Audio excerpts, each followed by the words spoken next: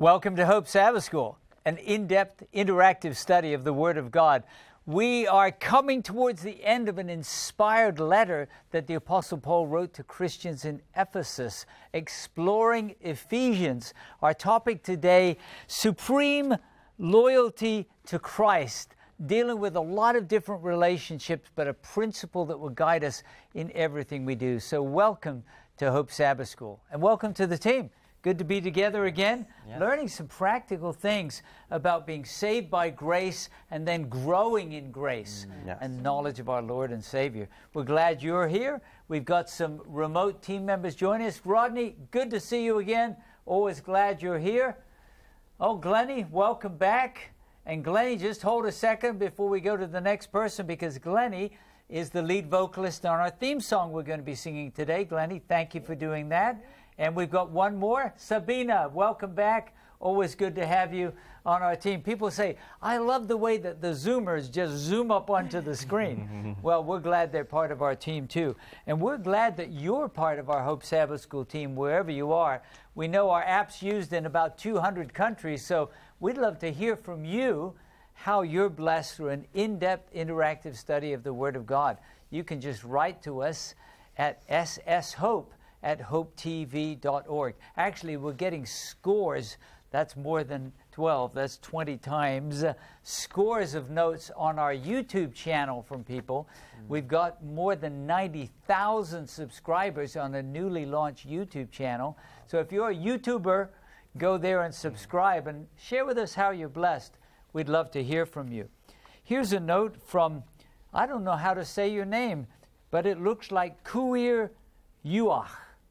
Kuir Yuach, writing to us from Rwanda, but originally from South Sudan.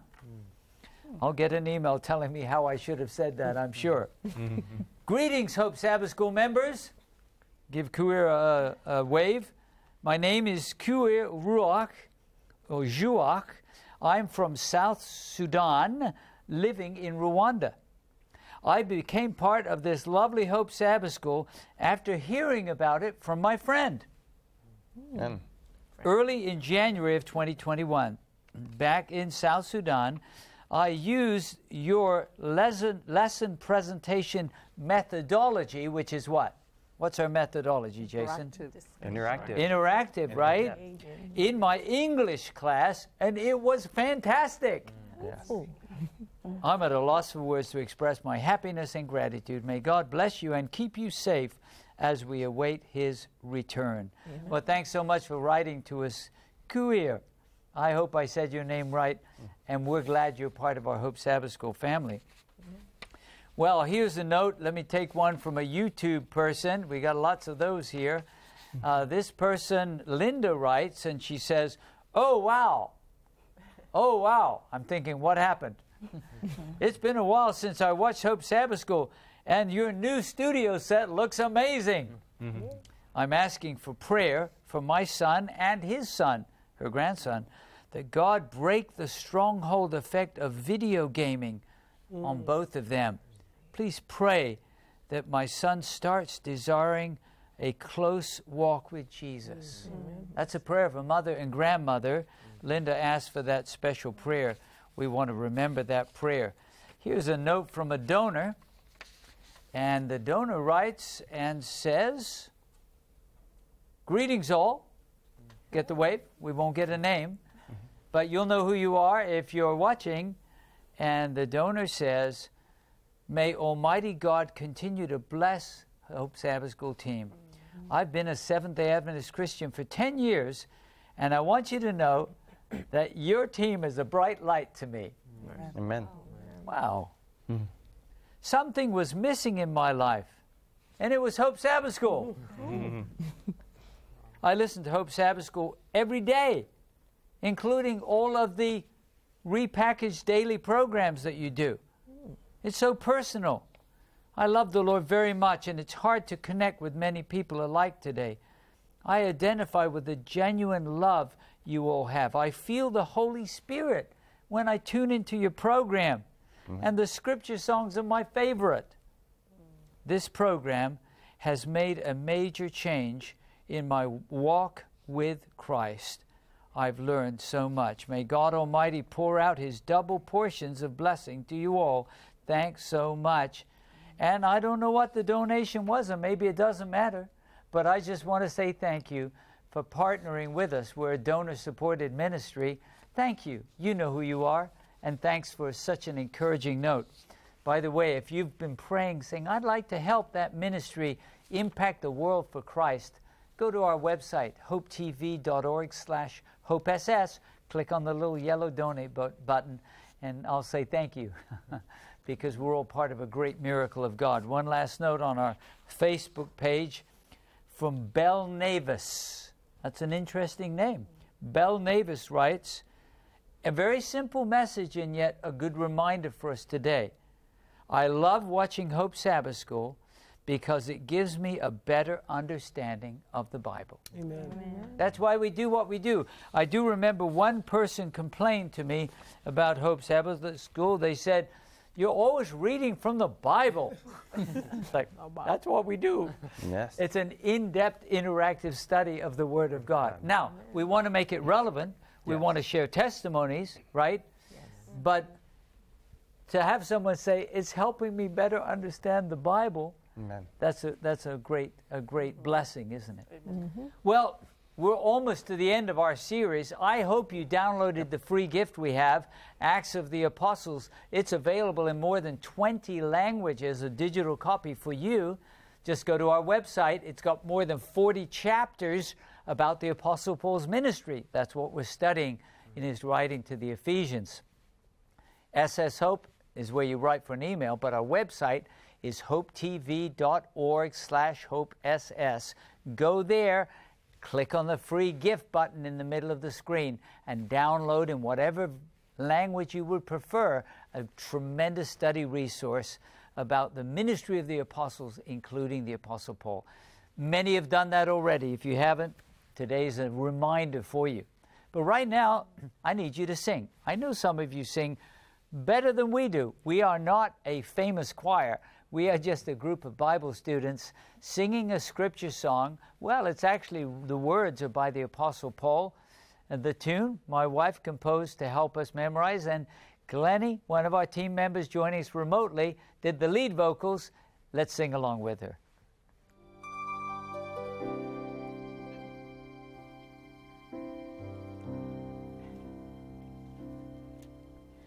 I therefore beseech you to walk worthy of the calling.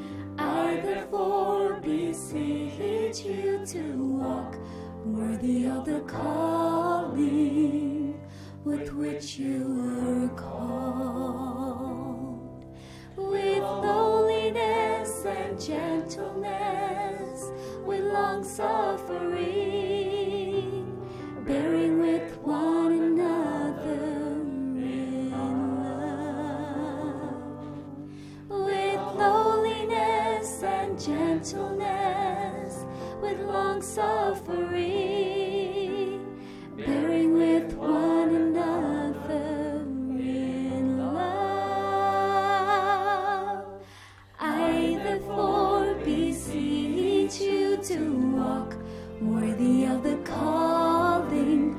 I therefore beseech you to walk worthy of the calling with which you were called, endeavoring to keep the unity of the Spirit in the bond of peace, endeavoring to keep the unity of the Spirit in the bond of peace. I therefore beseech you to walk worthy of the calling. I therefore beseech you to walk worthy of the calling with which you were called.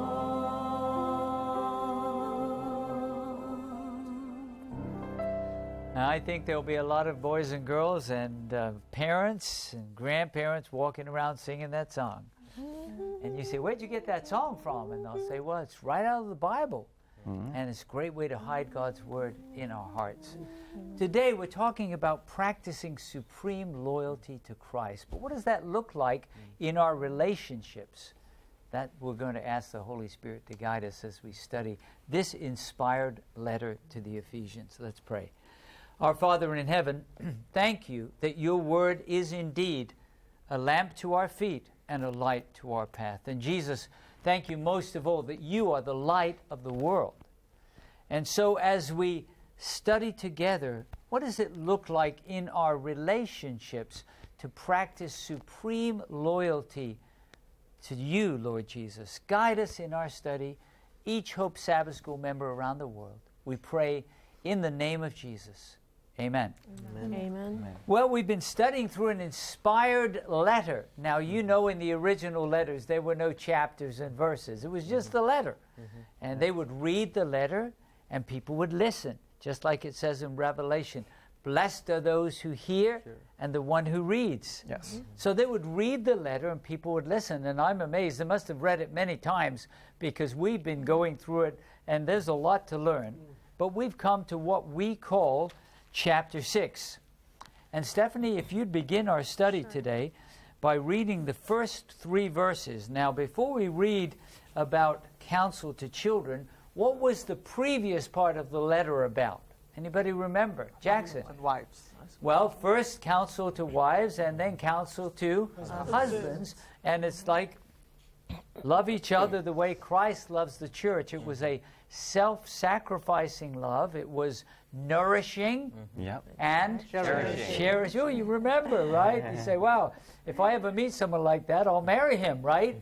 If they'll nourish and cherish and love me like Christ loves the church, and praise God for that. But now he moves on to those who are married and have children and to those who have other relationships that we need to look at together. So, Stephanie, chapter 6, verses 1 to 3. All right, and I'll be reading from the New King James Version.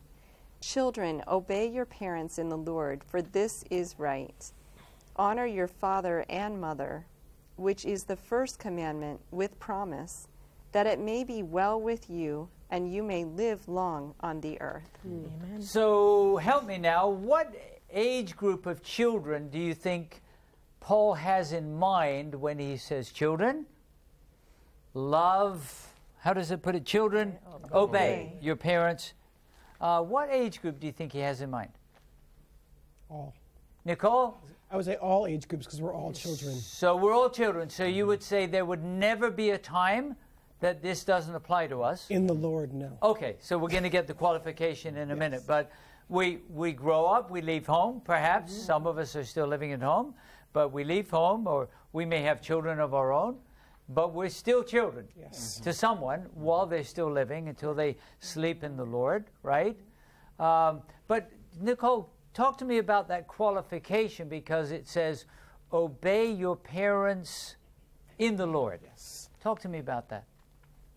It's similar to something we talked about in a prior lesson, which is in the Lord. It's in that love, it's in understanding of God's word that we should obey those who are in authority over us.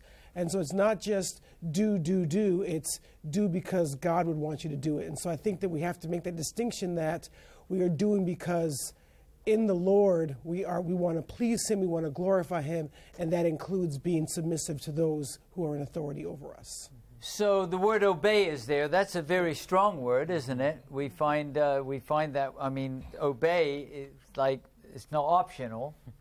Would there ever be a time, and this is a difficult question if we're talking about little ones, right?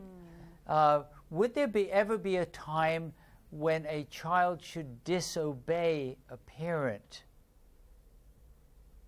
What do you think, Shay? Well, I think it's important to remember, again, like it stated in the text, that you're supposed to obey your parents in the Lord.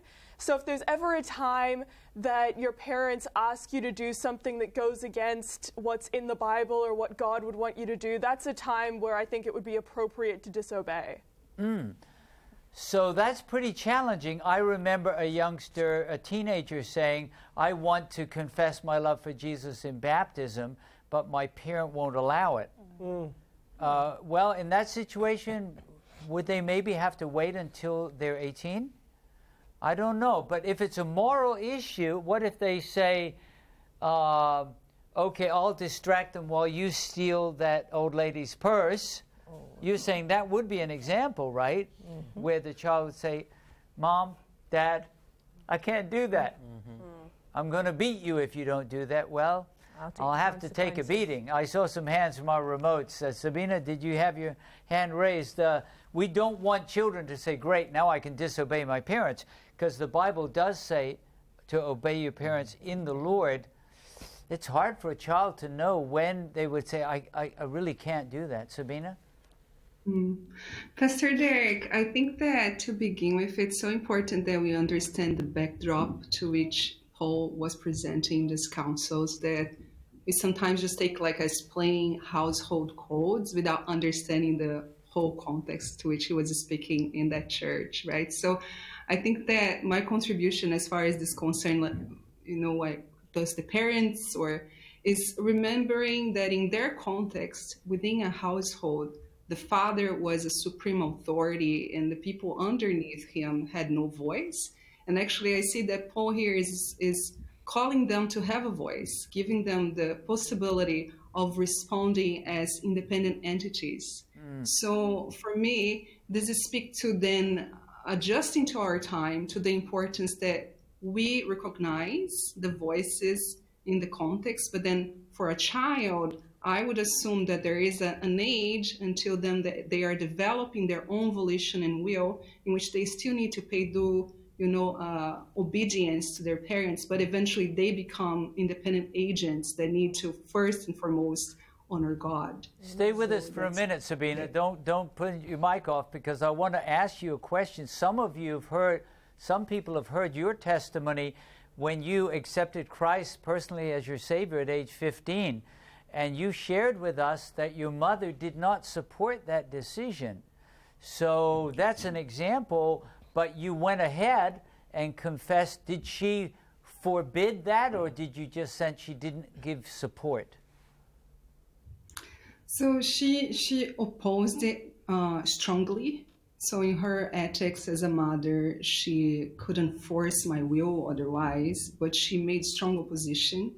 And I didn't feel like I had the moral obligation to, just because he didn't want me to follow Jesus, not to do so.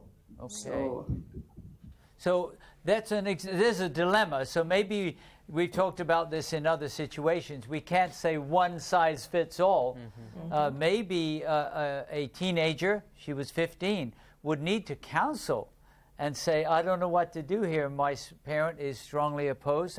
I remember someone who may be watching Hope Sabbath School today, because she watches. As a teenager, she confessed her love for Jesus at a Christian high school. And her father, who was Jewish, said, if you don't renounce Jesus, you will be banished from the family. So what would you tell that young lady to do? That's I don't know that Sabina's mother ever threatened to banish her. This young lady renounced Jesus and became a promiscuous, addicted woman, went through 3 marriages and a life of turmoil until about, a little under 30 years ago, she decided that she wanted to be whole. She is now a devoted follower of Jesus. But what would she think? She's maybe watching today, but she medicated with all kinds of other things because she had to let go of Jesus, because a parent told her, you can't do that. I don't know, but certainly children, obey your parents In the Lord. Mom, Dad, we don't know what would have happened, but Mom, Dad, I can't renounce Jesus. He's my Savior. He loved me so much, He gave Himself for me.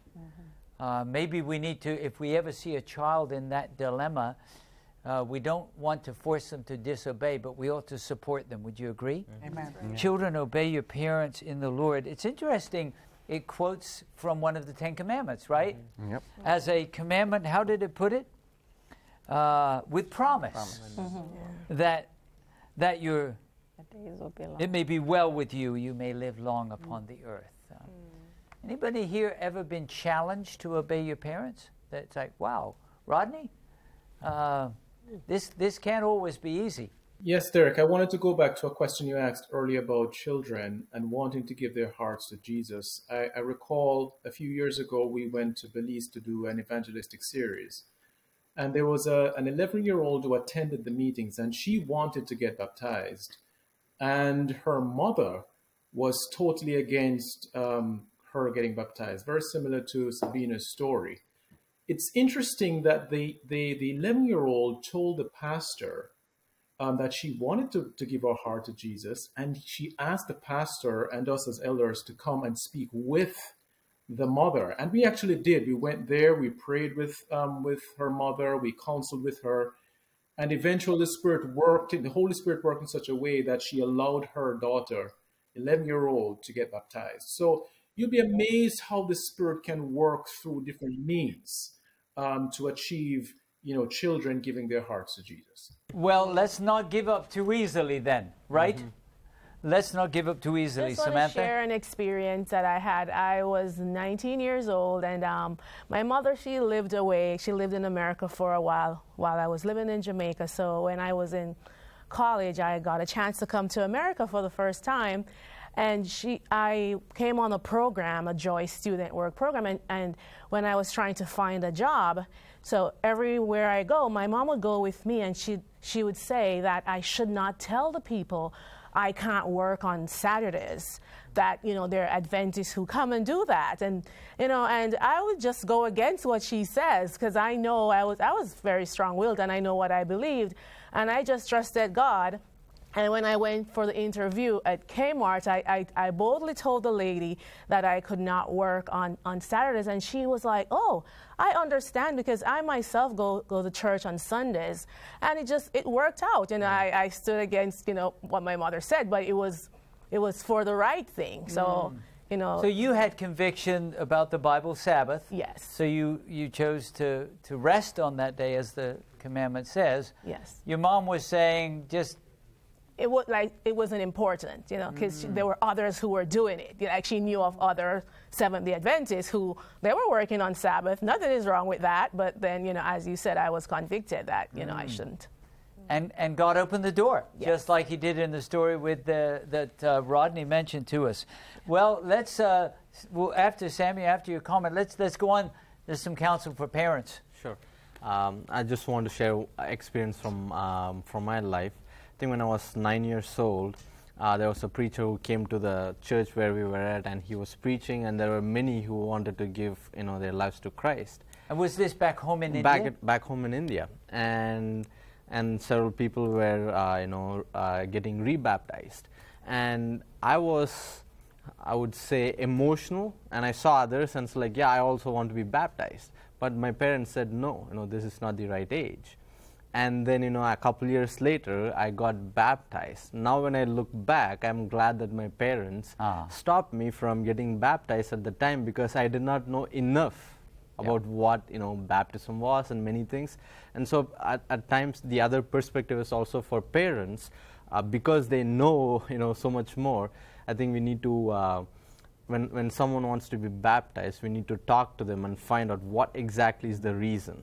Is it just very good point. Kind of going, are they wanting to go with the flow, or are they really dedicating their life to Christ? And I've also talked to teenagers who were told that 13, 14, 15, they couldn't be baptized because they weren't old enough. And later, their parents said, well, it's time now. And they were like, well, I don't feel any different than I did back then. And you told me I couldn't be baptized back then. So we need to recognize it may be different for different people. But you see, your parents were counseling you in the Lord, right? Yeah. They loved you. They loved the Lord. They're saying, Sammy, whatever they called you when you were little, This is a big life decision. It would be well to wait a few years. How old were you when you eventually were baptized? When I was eventually baptized, I was 14. 14. That's how old I was, too. Now, that's not the perfect age either. It may be different for different people. But you're saying you understood more because believer baptism is not just a ritual. It's a personal commitment, right? Yep. So thank God for godly parents. But sometimes an ungodly parent may counsel you to do something or demand that you do something that is not of the Lord. And the Bible says then we ought to obey God rather than man. We would say man who's opposing the way of God, right? Let's go on to verse 4 of Ephesians chapter 6. Ephesians 6 verse 4, and this is to parents, and I'm going to ask, yes, Nicole, I know you're a parent. You've got some beautiful daughters. I do. Ephesians 6 and verse 4. The New International Version says, "Fathers, do not exacerbate your children. Instead, bring them up in the training and instruction of the Lord." Wow, that's a big word, exacerbate. Does anyone have another translation? And by the way, it is for fathers, but it applies to mothers too, doesn't it? Another translation, Stephanie? Provoke. Provoke? Samuel? Provoke, okay. So fathers specifically, it's writing to, do not provoke your children to anger. Question. What are some ways that a parent could provoke a child to anger? Anybody? Glennie? Maybe you've had some angry children come to you and like, my parents just make me so mad. What are some things a parent could do to provoke a child to become angry? So many things. So many things. I was writing down a list. They can, first of all, even model anger to children. Maybe the way bad things happened in their workplace, they come home, spill it out on their children, and then the children learn from them. Maybe there's neglect. They don't spend enough time with the children. Children need that. Not listening to the children. Maybe setting different double standards where the kids don't know what to expect, setting favoritism, setting unrealistic expectations, breaking promises, always finding fault and criticizing. There's so many ways that you can mess up. What about abusing their mother? Abuse and Could that make a child angry? Yeah. Yes. Or abusing the father. There are mothers who abuse fathers. Or abusing the children. Or abusing the children. That could make a child angry too. What happens to a child? I'm going to come to Rodney and then the question here. What happens to a child when they're treated that way, that it just makes them angry? Someone looking Colossians chapter 3, verse 21. Samuel, maybe you could read that after Rodney's comment. Rodney, I want to take your comment and then we'll go to Colossians 3. I was just going back to your original question with regards to what can make children angry. One of the common ways is constantly comparing them with other children, especially their siblings. Why can't you be like X person or Y person? And that really doesn't go over very well. Thank you for sharing that as an experienced parent. All right, Samuel, Colossians 3:21. This made a lot of sense to me. Listen carefully to what Paul says. This is a neighboring church in Colossae, and he also wrote from prison to them. I'll be reading from the New American Standard Bible, Colossians 3:21. Fathers, do not exacerbate your children so that they will not lose heart. Another translation, lest they become discouraged. Lose heart. Wow, that's painful even to say it. Like the child lost heart or became discouraged. Discouraged with what or with who? What do you think? Several things, Jason. Well, it could be the parent or could even be with God. They could definitely become discouraged with the parent, right? If they're angry because the parent says, I'll spend time with you this afternoon, and then they just sit and watch a ball game and they don't spend time. So they could become discouraged with the parent, Samantha? And since the parents are the first teachers that a child will ever have, and you should be teaching that child about God, discouraged and less likely to accept Christ. There are so many, I have friends who are like not in the church, and you may think it's because of other church members or other friends. They see their parents as hypocrites. Oh, because that's painful. Yes, you know, they have discouraged them from the faith, and they're like, if this is a God you serve, I don't want anything to do with that God. So back to what Jason said, it may be discouraged with a parent, but it could be discouraged with God, or discouraged with church. If you're claiming to be like really active in church and you're treating me like this. At home. As soon as I'm old enough, we've got like 18 hands raised. This is an important topic, right? I'm gone, right? Samuel? So I think, when a child sees an abusive parent and, and then they read the Bible, where they see God in relational terms as Father, and like if I had an abusive father and God is Bible calls God as a father, then I don't really want this God because I don't want this. And so parents, when they don't reflect God, they set a very bad example to the children, and they get a false view or a distorted view of who God is. Amen. I feel the pain in that. Zandili? When Samantha was sharing, I was reminded of my friend back home. His father is a pastor, Seventh-day Adventist pastor, but he hates the church so much. And when I was asking him why, he said because it took his father away from him. He was never there for him. He was always busy with the work of the Lord. Abandoning, I had to repent of this sin myself. Abandoning our family in the name of Jesus. Mercy. I mean, what is that? One Christian author said, that is sacrificing your family on a pagan altar. When you abandon your family. So they become discouraged with you, with God, with everything you value. So don't provoke them. I want to ask a practical question after Nicole's comment. Well, I want to also highlight the fact that we're seeing a lot of kids who are discouraged with themselves. Yes.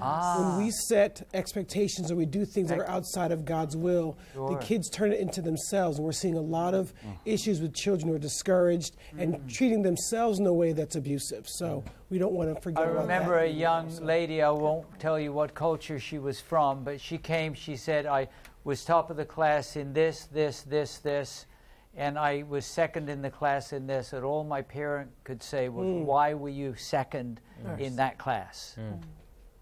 And she was discouraged, but she was also angry. Right? Yeah.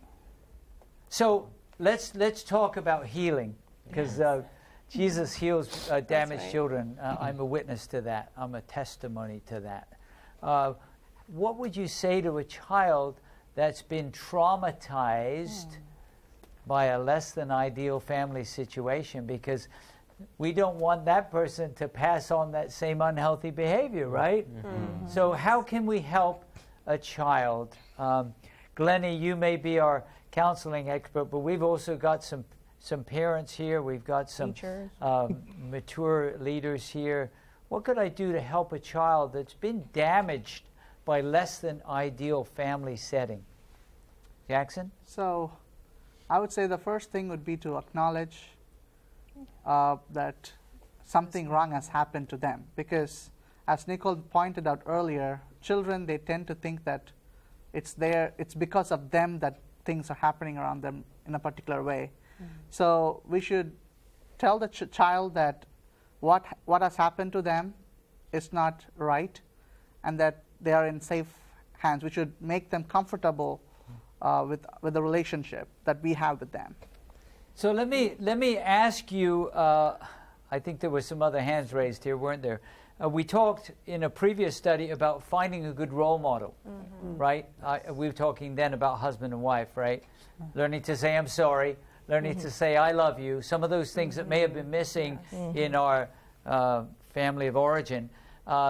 Maybe the same principle could apply in learning how to be a kind of parent. What did the Bible talk about? Bring them up in the training and admonition. And people say, I don't even know what that looks like. Could looking for a model, an example, not perfect, but could that help us? Rodney? Oh, excuse me, Sabina. I'm sorry. Most definitely, Derek. I think that the whole model that we need to have, first of all, is Jesus, right? So in thinking of a child that have gone through trauma, which was your initial question, the first thing that occurred to me is that a lot of people, including children who go through trauma, they eventually develop cognitive distortions. So it is also important that they can have professionals that can help and support them in that process, that can help them redesign the model of what are the ways to understand the world that may have been damaged. So if they are just always overprotective or maximizing things that may have been a result of being abused. So I would add to the religious and the spiritual guidance from healthy people, also good professionals that can speak truth to that child about who they are and help them reconnect themselves with truth, first of all. Thank you so much for sharing. I feel like we could spend the whole rest of the study just on this topic, but I'm impressed to tarry just a little longer.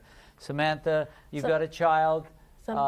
We want them to experience the fact that their Heavenly Father loves them with an immeasurable and unfailing love. Sometimes the situations are very sensitive, and along the line of which Sabina said, as a teacher, you have to be very vigilant and very observant, and you have to recognize the signs of trauma. And as teachers, we are called mandatory reporters.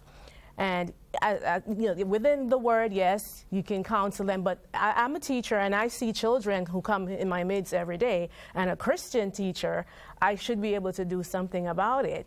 So one, yes, I can show them love and acceptance, but sometimes there's so far you can go and no more. So it is my duty to be observant and to report it. Because the trauma can be, they might be cutting themselves, and sometimes that's how it manifests itself, the abuse that they're going through. So that's also another way, and for them to get professional help. I feel the weight of what we're talking about. And children need to know that they are loved by God. Yes. And one way they may learn is because an adult, and that adult may only be 16 or to them if they're little, or maybe a grandma, comes alongside and says, you are precious to God and loved. And what happened to you was not the will of God. Yes. Right. Correct. God loves you, and He wants you to know how much He loves you. Stephanie? Yeah, and I wanted to go back to what Jackson had said and what you just reiterated, is that having worked with adults who have been through physical trauma and children who have also been abused sexually, they need someone to tell them what happened to you was not God's doing. He had nothing to do with that, and that is not His will. We live in a damaged world, but we need to acknowledge that it wasn't right. My mind goes back to a young lady who was cutting herself. After she was healed miraculously by the power of Jesus, she was able then to process all of those things that had happened. Still painful memories, but not trapped in them anymore, because Jesus had made her whole. Amen. So it is possible, Yes. but it's a painful journey. Well, we could stay here, but I need to move on to verse 5, because the Apostle Paul also talks about a relationship that we hope would never exist today. But Jason, maybe you could read for us verse 5, and let's talk about what he's saying and How does that relate to us today? New King James Version says in Ephesians chapter 6, verse 5, "Bondservants, be obedient to those who are your masters according to the flesh, with fear and trembling, in sincerity of heart, as to Christ." Now that text has been misused a lot too. We read in a previous chapter, submit, as to Christ, and there are men who abuse their wives with that text. This has been used also to justify enslavement of people. Is Paul a supporter of slavery? No. No, I wouldn't say. He seems here to be saying, slaves, be obedient to your masters according to the flesh, with fear and trembling. Is he supporting slavery? No. No. Rodney, what do you think? Some people say, well, this is obviously not of God. Yes, so this is where we need precept upon precept, line upon line, here, there, and there a little, there a little. If you go down to verse 9, he also now addresses, and I know you're not there as yet, but verse 9 addresses how masters should be treating their servants. And you will see a very similar picture of how servants should be working with their masters and masters working with their servants. But no, so the definitive answer is no. Paul isn't endorsing that at all. In fact, there are other references in Paul's writings where he condones slavery. So I'm going to ask Zandili to read one of those in a little letter called Philemon. I hope you can find it. And it's only one letter. There are no chapters, so it just has verse numbers. And in Philemon, verses 10 to 17, I'd like to read that. But let me just give a little background. If you really practiced all that the Apostle Paul taught, it would cause the institution of slavery to collapse. Because this is a runaway slave named Onesimus who's sent back to his master, Philemon, by Paul. But listen to what Paul says. Let's start reading, Zandili, in verse 10. Okay, and I'll be reading from the New King James Version. Verse 10 says, "I appeal to you, my son Onesimus, whom I have begotten while in chains, who once was unprofitable to you, but now is profitable to you and to me. I am sending him back. You therefore receive him. That is my own heart, whom I wished to keep with me, that on your behalf he might minister to me in my chains for the gospel. But without your consent, I wanted to do nothing, that your good deed might not be by compulsion, as it were, but voluntary. For perhaps he departed for a while for this purpose, that you might receive him forever, no longer as a slave, but more than a slave, a beloved brother, especially to me, but how much more to you, both in flesh and in the Lord. If then you count me as a partner, receive him as you would me." That is amazing language. This is a runaway slave, a person that in that culture was owned by someone. And Paul sends him back. What do you get from those words? Anybody? What impresses you about what Paul is saying here? Jackson? Paul is being very honest, and he is very true to God.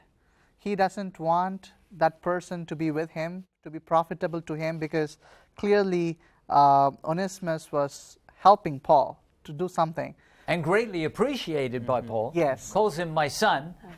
And then sending him back to his original master, writing a letter to him, it's a bold thing to be done. He's doing the right thing, I would say.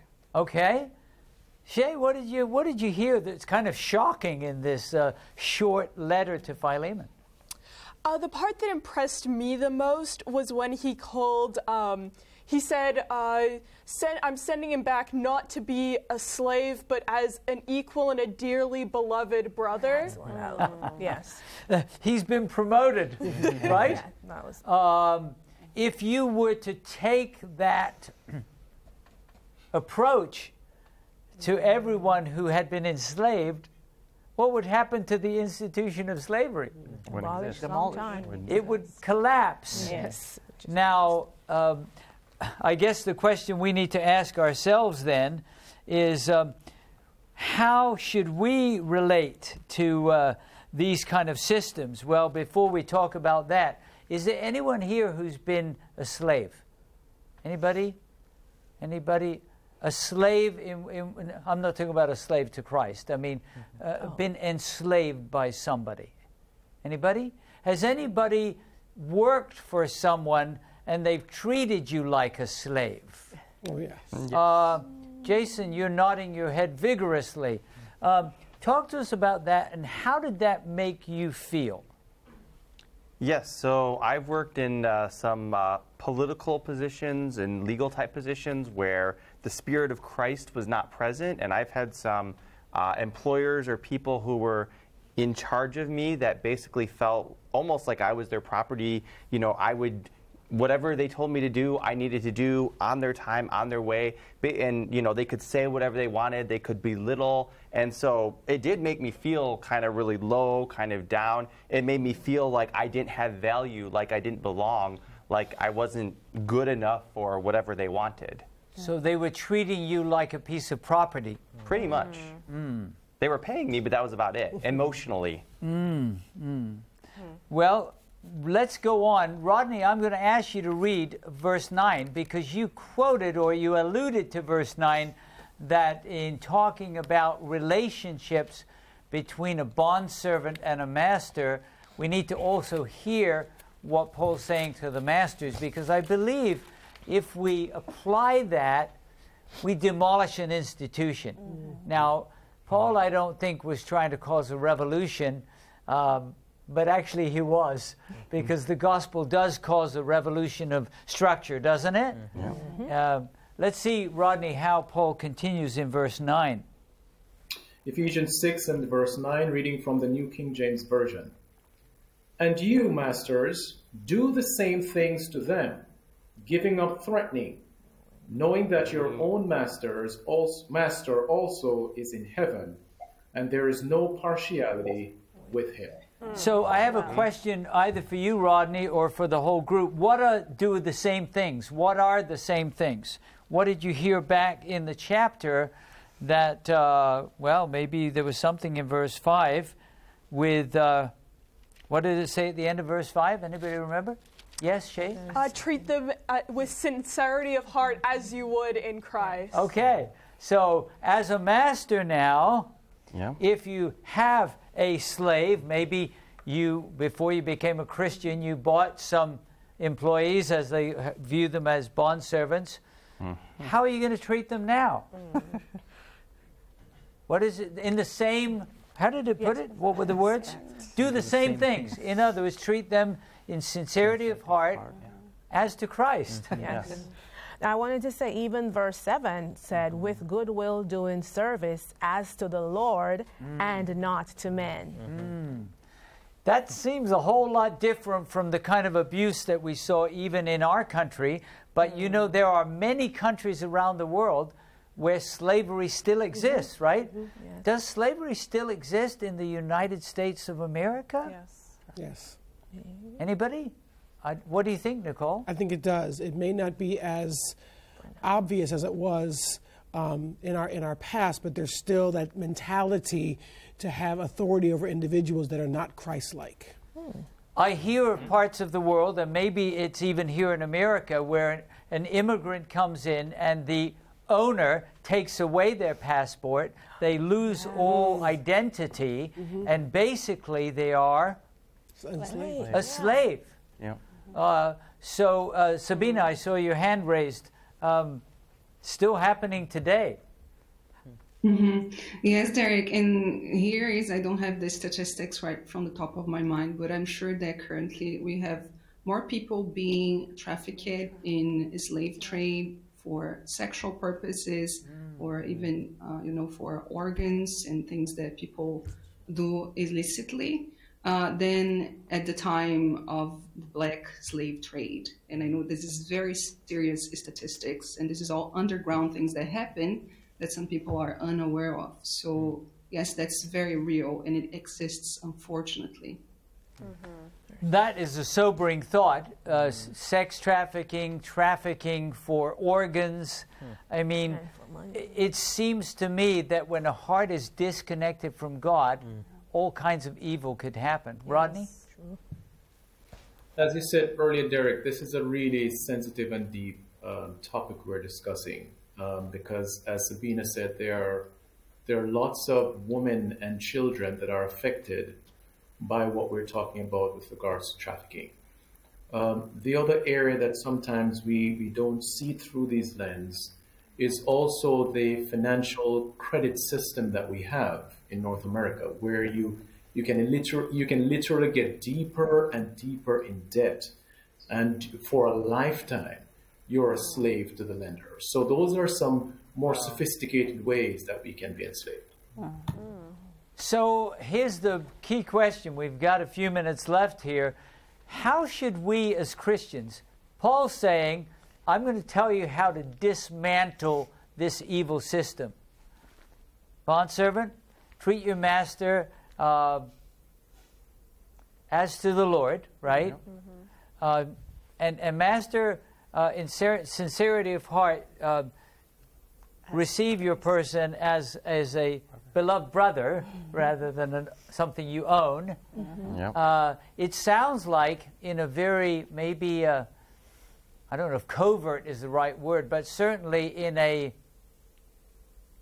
quiet way, he's dismantling a system. What about us today? What responsibility do we have? Rodney just mentioned about sex trafficking or people becoming enslaved with credit card debt. Did any of you, when you finished college, get like 400 free credit card offers? I mean, do you remember, maybe I don't know how early, Shay, they send them. You're in high school, right? College now. Oh, you're in college now. Are they sending you all kinds of wonderful free credit card applications? You know, the moment you walk into a bank, they're on you like a swarm of flies. Yeah, they want you to become enslaved. By the way, you can get it free, but the debt is not free, right? That's right. How should we as Christians respond to the kind of exploitation that still exists in our culture? If we're thinking about this principle of supreme loyalty to Christ, or should we just be getting ready for Jesus to come and not worry about any of that? Samantha? I mean, sometimes some people feel that they should just keep their heads down and mind their own business, but I think that we should be able to stand up for others. Sometimes we're the voice for other people. You'll have some people who will never speak up. Maybe they're the ones who are being oppressed, and if I'm in a better position, then I think it's probably a part of my duty to stand up and speak out and say something. I mean, Ellen G. White in education, she calls for people who will stand for the right, though the heavens fall. So if I was in high school, I would want Samantha to be my teacher, right? If she saw cut marks on my arms or scars, if she saw my tears, she would say, as a Christian teacher, I need to intervene. I need to advocate. I would wish you were my teacher. Yes. Shay? I think it's also important to keep an eye out, as was said before on the subject of abuse of children, but keep an eye out for any exploitation and then share information that you have and resources you may have, especially when it comes to financial exploitation, especially because, like you said, people get out of high school and college and there's advertising and marketing. Obviously, you don't get out of high school or college knowing everything. It's good to share information and resources that you have. So there was a little saying, see something, say something. That's what. If you see someone being exploited, I see some remotes with hands raised. Let's start with Glennie. I was just reminded of was this Proverbs 31 verse 8, which says, "Speak up for those who cannot speak for themselves, ensure justice for those being crushed." And that comment was just given. Just the importance of maybe there's someone who they don't have the resources or the ability to speak up. So it's important for us to be observant, especially when there's some sort of abuse involved. But more than that, I think similar to the illustration you gave of children in the beginning, we as a body of Christ, there's a reason why we're called the body of Christ, to provide that safe environment, because we can't just ask someone leave without giving them a place to leave to. So those are some things I think we should be aware of. It sounds to me, and I want to come to Sabina next, it seems to me that being a devoted follower of Jesus comes with social responsibility. That we can't just say, well, that's that child's problem or that's that oppressed person's problem. Sabina? Most definitely, Derek. And I think that Paul is giving us such a big lesson here. You know, he's definitely not taking at face value what are some of the values of his time. And he reminds the people who are in positions that were given by society of authority that there was no partiality with God. So I think that's for us also to walk in reminding all those around us that even when we see things that are wrong, in the case of Paul, he couldn't change everything at once, but he was instilling the values of Christ in the heart of that society that disconsider women, that disconsider even children, and allowed slavery to happen. And see what happens with time. Here we are, and we can speak for the rights of those as well. And I think what we've learned from our study is that evil still exists and there's still a work to do. Nicole? I was going to say that we may not see everything, but there are organizations that actually help on a larger scale. So if we can donate our time, donate finances to those organizations, those are going to help to further the work that needs to be done for this population of vulnerable people. And we can study the word like we're doing on Hope Sabbath School, right? Yes. Where someone might hear and say, you mean God doesn't want me to be oppressed? God doesn't want me to be abused? I thought that was just my lot in life. No, friend. God wants you to be free. Amen. He wants you to be healed. He wants you to have hope in a God who loves you with an immeasurable and unfailing love. If you've been watching today and you're feeling some pain and you need someone to pray for you, would you write to us, sshope@hopetv.org. This is not just intellectual knowledge. This is appealing to the heart to experience the freedom and healing and hope in Jesus. Amen. That's his desire in all of our relationships. And that is his desire for you. Let's pray together. Our Father in heaven, we thank you for this inspired letter that Paul wrote by the Holy Spirit to Christians not only in Ephesus, but also to us. And we realize that when we practice supreme loyalty to Christ, it will affect every relationship. I'm praying for those who need to know your love more deeply today, that they would catch a glimpse of how precious they are to you and would find the healing and blessing that you desire for them. And may we be channels of your blessing to those around us. In Jesus' name, amen. Amen. Well, thanks for joining us for Hope Sabbath School today. Practical lessons to live as followers of Jesus in a broken world. My friend, he wants to bless you. He wants to make you whole, but don't keep the good news to yourself. Go out and be a blessing to those around you.